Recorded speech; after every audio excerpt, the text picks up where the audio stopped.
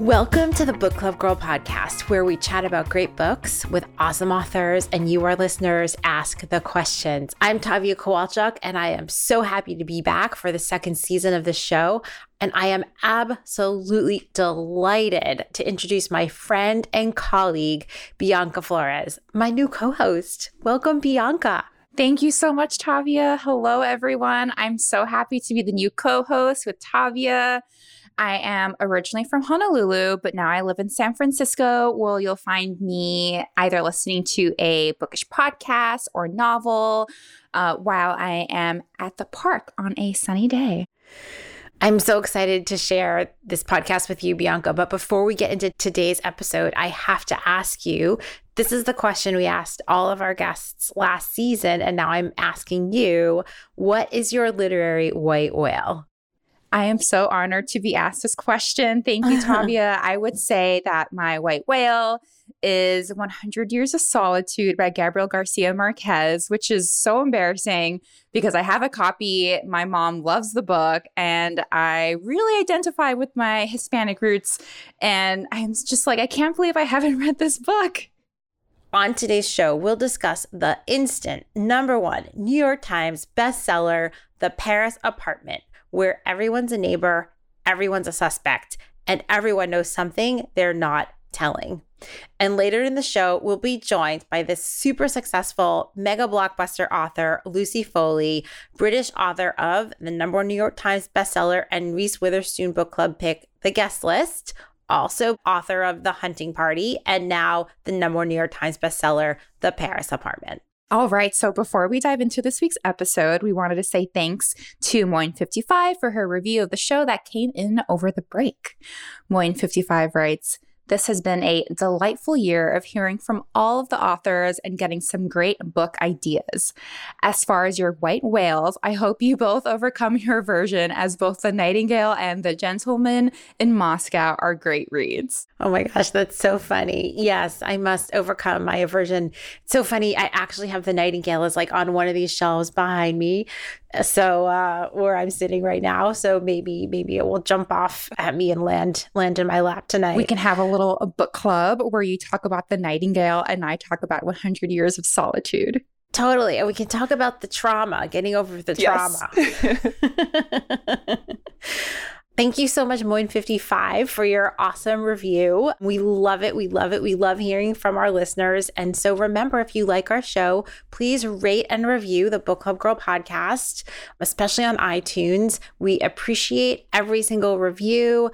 And chances are, if you leave one, we will read it on the show.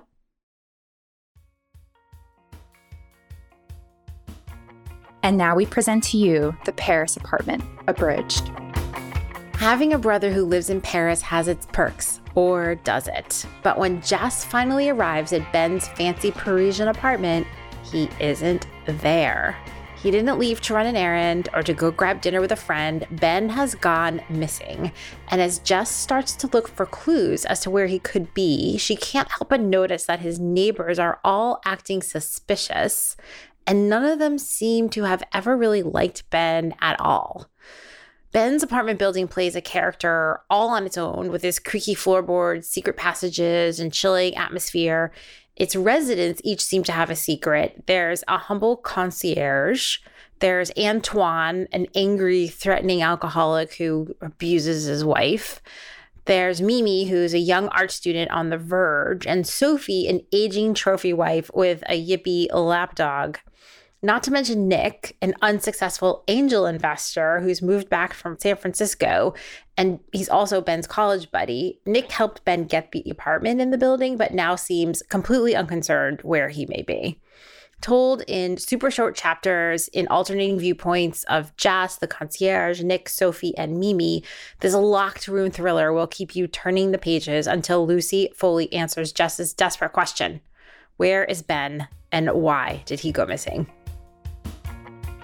Bianca, I think I know what you're going to say, but what do you think of this book? Tavia, I loved this book so much. It is dark, it's eerie, it's sexy, it's everything you could want from a Lucy Foley novel.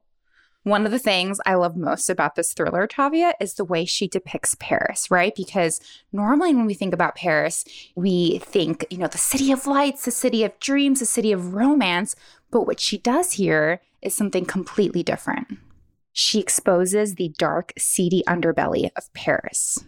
She totally does that. There's one part in the book where they go to this sort of like high-class club, and even that is seedy and scuzzy, and you're like, ugh, people are awful. Tagging off of that sort of common imagination that everyone has of Paris as this wonderful place with flowers and trees and sunny, and you're strolling and, you've got your Chanel bag, you've just bought a dress or something. But the temperature in this book is either hot or cold. It's never a nice day. It's always cold and windy, or they're sweating and they're like waiting to get into a record store. And, it's like finally cool at the record store. But I thought that I was very uncomfortable, physically uncomfortable the whole book. I think that's a really smart way she manipulates tension and bring, exactly what you said, bringing that uncomfortable feeling. I think there are a lot of different ways you can do that, either, by big action or plot reveals, but it's so fun to see her do that through weather instead. Another thing that I really loved while reading this book was the chapters were so short. And I read this book in chunks every night, and it just kept me going. One chapter just led you into the next. I really like that structure for a thriller. Yeah. And speaking about each chapter leading into the next, I think what she does here so well are the cliffhangers. They aren't exactly big plot reveals, but instead they are these, emotional reveals that dig deeper into each character. We're getting deeper into what these characters are hiding and what they know. She also used those chapters not only to add those awesome cliffhangers that you're talking about, but as a way for us to really get into the minds of the different characters, because each chapter is told from the point of view of another character. And one of the things that sort of irritated me, Jess is the most likable character in the book. But one thing that irritated me is that she arrives in Paris and she's immediately upset by her brother being missing. She knows something's off in her gut. And she just neglects herself in the pursuit of taking care of her brother. And this, for whatever reason, I just wanted her so badly to take a shower, to make a hot meal, drink some water. She did none of that. She was a beer. She wore the same grungy sweatshirt. She would brush her hair, but never wash it. Oh my gosh. And I just feel like there was this sort of juxtaposition of Jess with Sophie, who is the trophy wife, who totally keeps herself up. She uses her personal care and her personal hygiene and her presentation as a way to keep people away.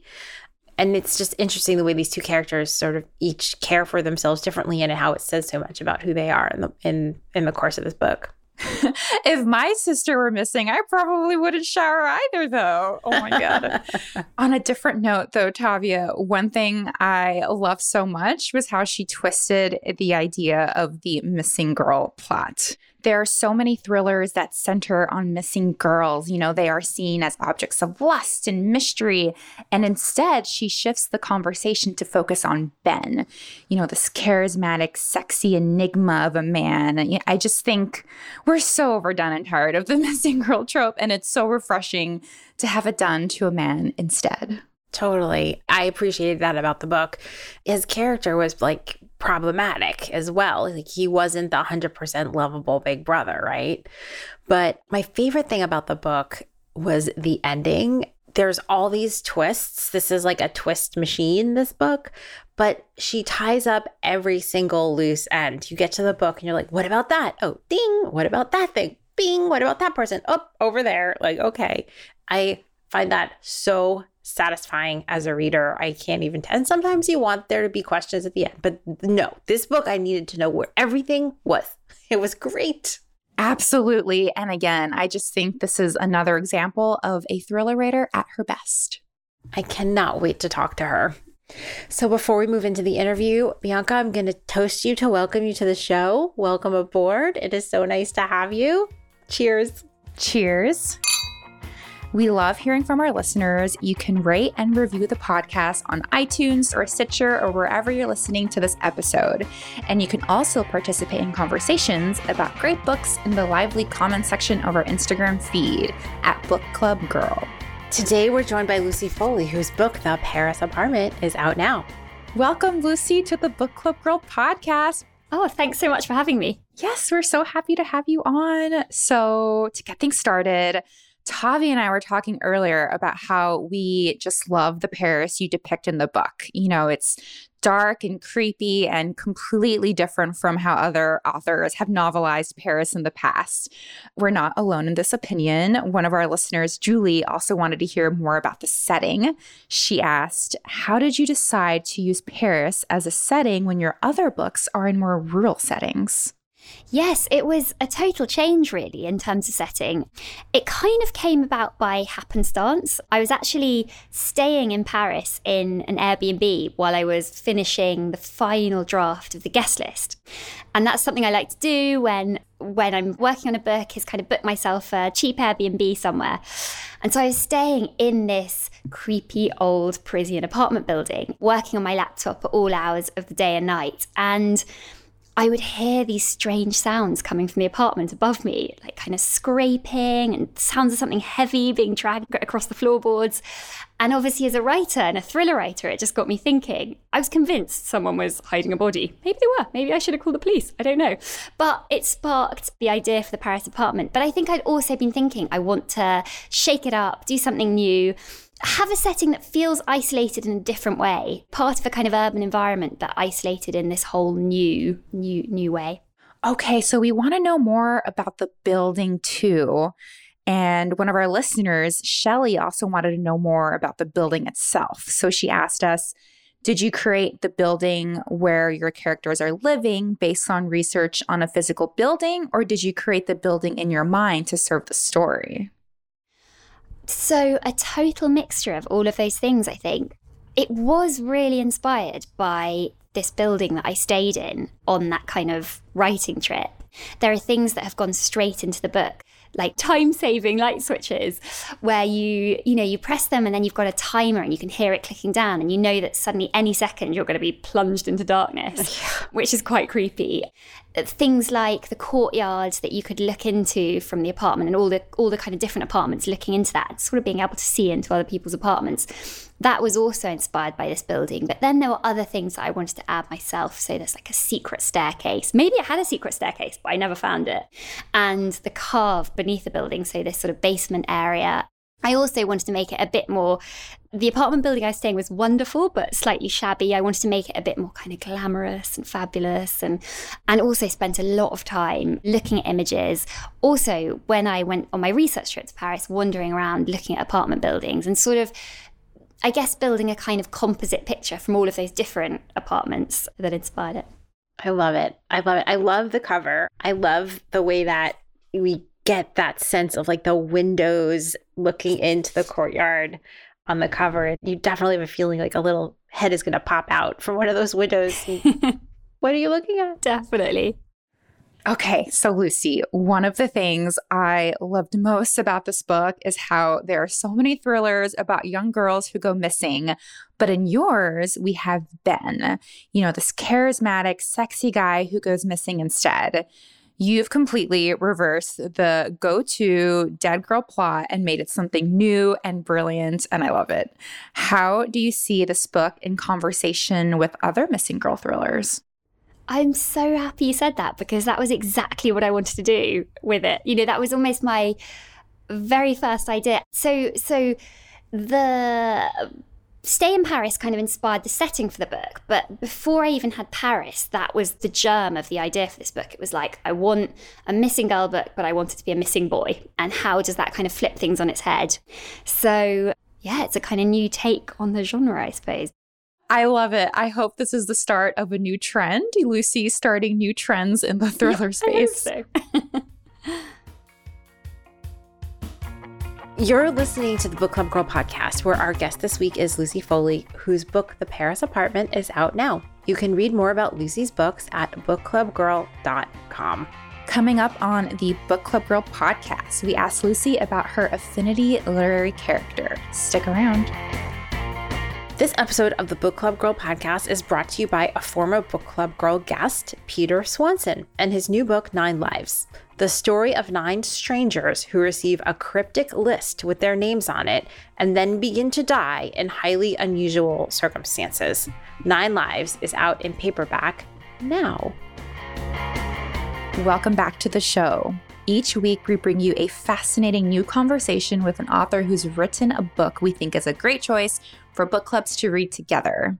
Today, best-selling author Lucy Foley is here with us answering questions about the #1 New York Times bestseller, The Paris Apartment.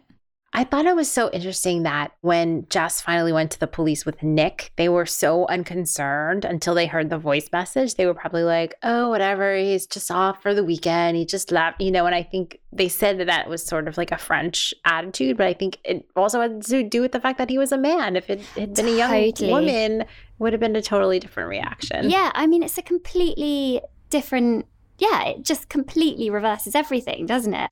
Bit of a long anecdote, but I remember once my husband and I were kind of walking home, and we lived along this kind of very dark street, dark, quiet street. And we were walking over these train tracks, like over this bridge, and we heard a scream, what we thought was a scream. And my husband's reaction to this was, I'm going to go and see what's going on. And my reaction was like, I'm going to go and call the police. Yeah. And it just really struck me like how different our reactions were. Actually ended up being a fox in the end. So we heard another one and it was an animal. But I think that kind of encapsulates everything about the kind of different experiences for men and women have, out in the world for sure. So as an apartment dweller myself, I pick up tidbits about my neighbors' lives. I can't help it. Like you pass in the hallway or you hear them through the door when you're walking by, or, they're talking on the phone as they're exiting the building. Our listener, Susan, asks, your novel, The Paris Apartment, includes neighbors who raise suspicions. Have you ever had a neighbor who did something questionable? Oh, gosh, probably have to be really careful here in case I really cheese anyone off. So I have had some weird neighbours in my time. I think living in London, as I did previously, you're kind of living quite closely cheek by jowl with people. I remember one night, it was really hot, and obviously there's no aircon in like any of the UK.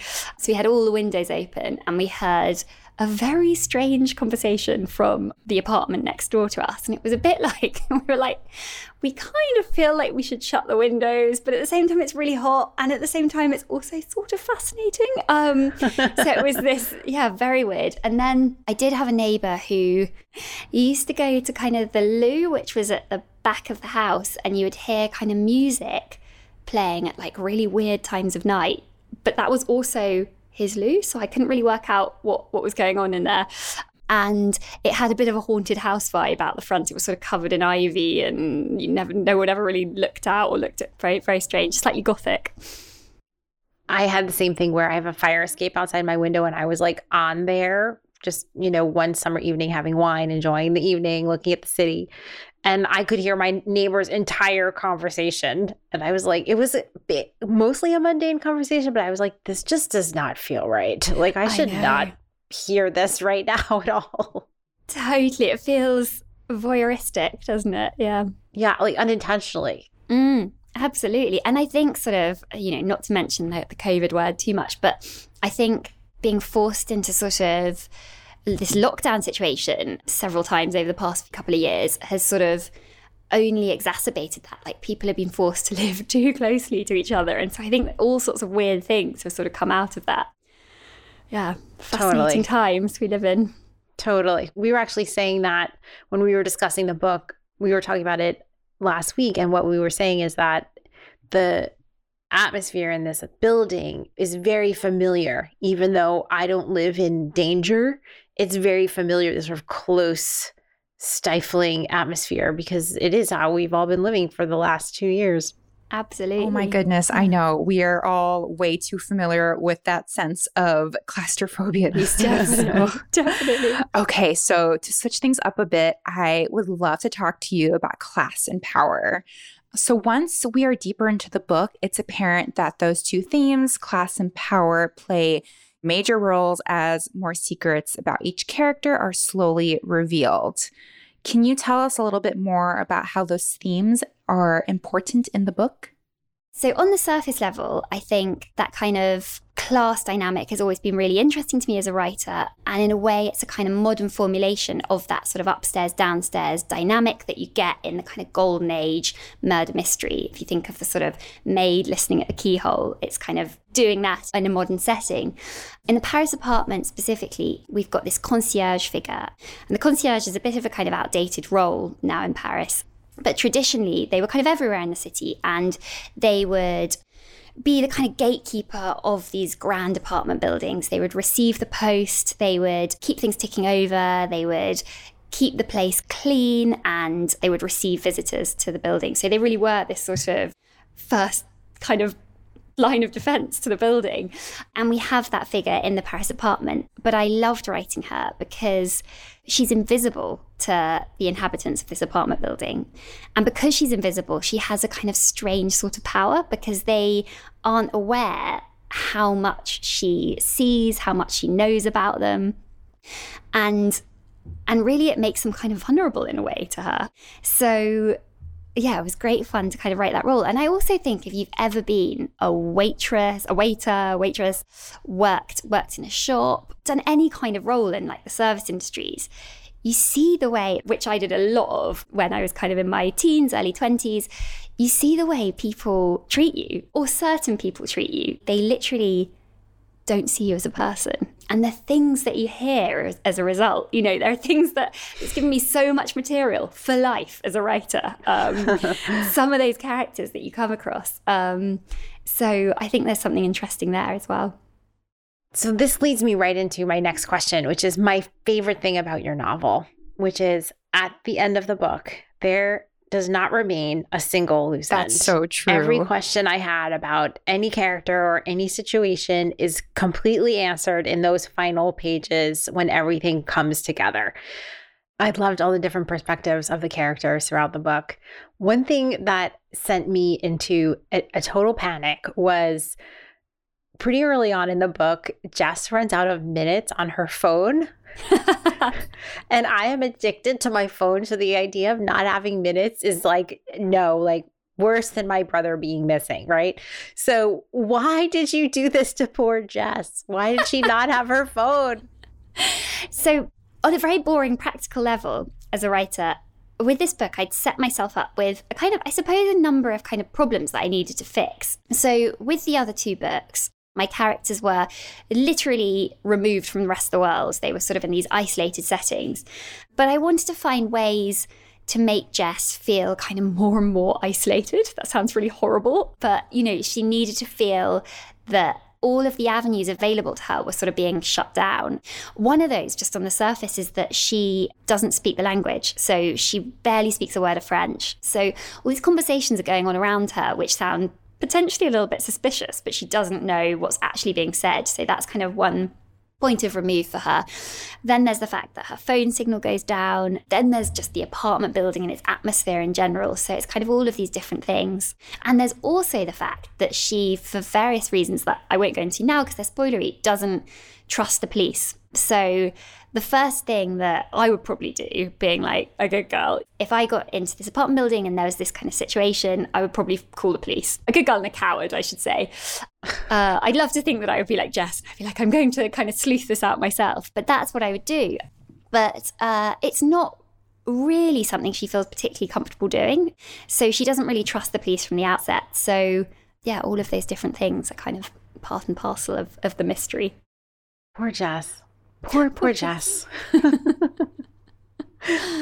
So we have one final question for you, Lucy. Every episode we ask an author, if you could be any character from any novel, who would you be? So that's an amazing question. And there are so many characters whose heads I would like to step into or whose lives I would like to step into. But I'm actually going to choose Miss Marple from multiple books, in fact. But I just think she's such a fascinating character. So I have to say I wasn't as kind of au fait with the Miss Marple series as I was with Poirot before I recently wrote a short story for this new Miss Marple collection coming out. And I had to kind of step into Miss Marple's shoes. And it was just such fun because she's such an interesting character and kind of so, in Agatha Christie's depiction of her, so ahead of her time, because she's this elderly woman. She's, again, kind of invisible to a lot of those around her. They just see her as a sort of doddery, elderly, foolish old woman. And she's actually this brilliant mind, brilliant detective mind. And she uses the fact that people kind of underestimate her to her advantage. I just think she's fascinating. And I would also love her kind of powers of deduction. I love that. I think that is such a good answer. And it's so fitting for you, knowing the kind of books that you write. It's just perfect. Thank you. Lucy, thank you so much for coming on the show. It was an absolute treat having you. We are so honored. Congratulations on all your success with your books. And we can't wait to see what's next from you. Thanks so much for having me. Had such fun chatting to you guys. And thanks for your brilliant questions. Yay. Yay. Oh, really enjoyed it. Yes, Lucy, thank you so much for being here. That was Lucy Foley, whose book, the #1 New York Times bestselling The Paris Apartment, is out now. To find out more about The Paris Apartment and Lucy Foley's other mysterious novels, head to bookclubgirl.com/podcast, where you can also find links to everything mentioned in this episode. Like what you heard? Subscribe on iTunes, Spotify, Stitcher, wherever you get your podcasts. And while you're there, give us a rating and leave a review. Another way to help spread the word about the Book Club Girl podcast. Tell a friend. It really helps others to find us. You'll hear from us again in 1 week, where we'll be speaking with Pung Shepard, critically acclaimed author of the fantasy thriller The Cartographers. If you want to read the book before its podcast drops, head over to hc.com and use promo code BookClubGirl, all one word, for 25% off and free shipping for any book discussed on this podcast. We love hearing from our listeners. Email us at thegirls@bookclubgirl.com or post in the comments on our Instagram feed at bookclubgirl. You can also leave us a voicemail. Our number is 212-207-7336. Your voicemail or email could very well end up being read on the show. We would love to hear from you. Before we go, we'd like to thank Caroline Quash of the Hanger Studios, who produced today's episode, and Roselia Ryan, our amazing editor and audio engineer. Many thanks to Amelia Wood and Francie Crawford for all their excellent help launching season 2. And legacy shout out to my former co-host, Eliza Rosenberry. Until next time, I'm Bianca. And I'm Tavia. Happy reading.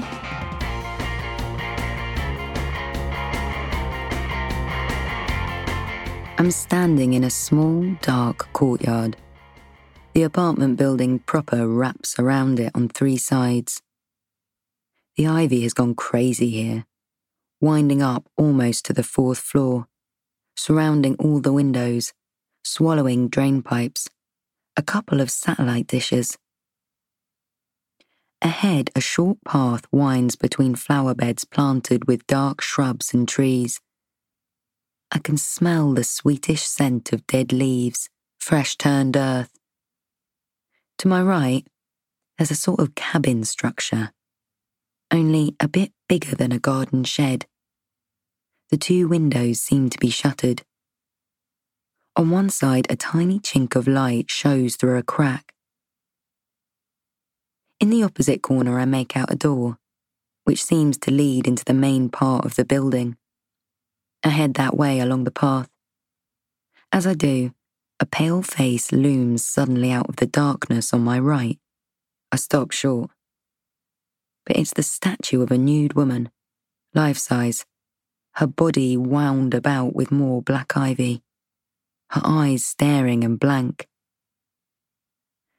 The door in the corner of the courtyard has another passcode, but it clicks open with the same set of numbers, thank God. I step through it into a dark, echoing space. A stairwell winds upwards into deeper darkness. I find the little orange glow of a light switch on the wall. Flick it. The lights hum on, dimly. A ticking sound, some sort of energy-saving timer maybe. I can see now that there's a dark reddish carpet beneath my feet, covering a stone floor, then climbing up the polished wooden staircase.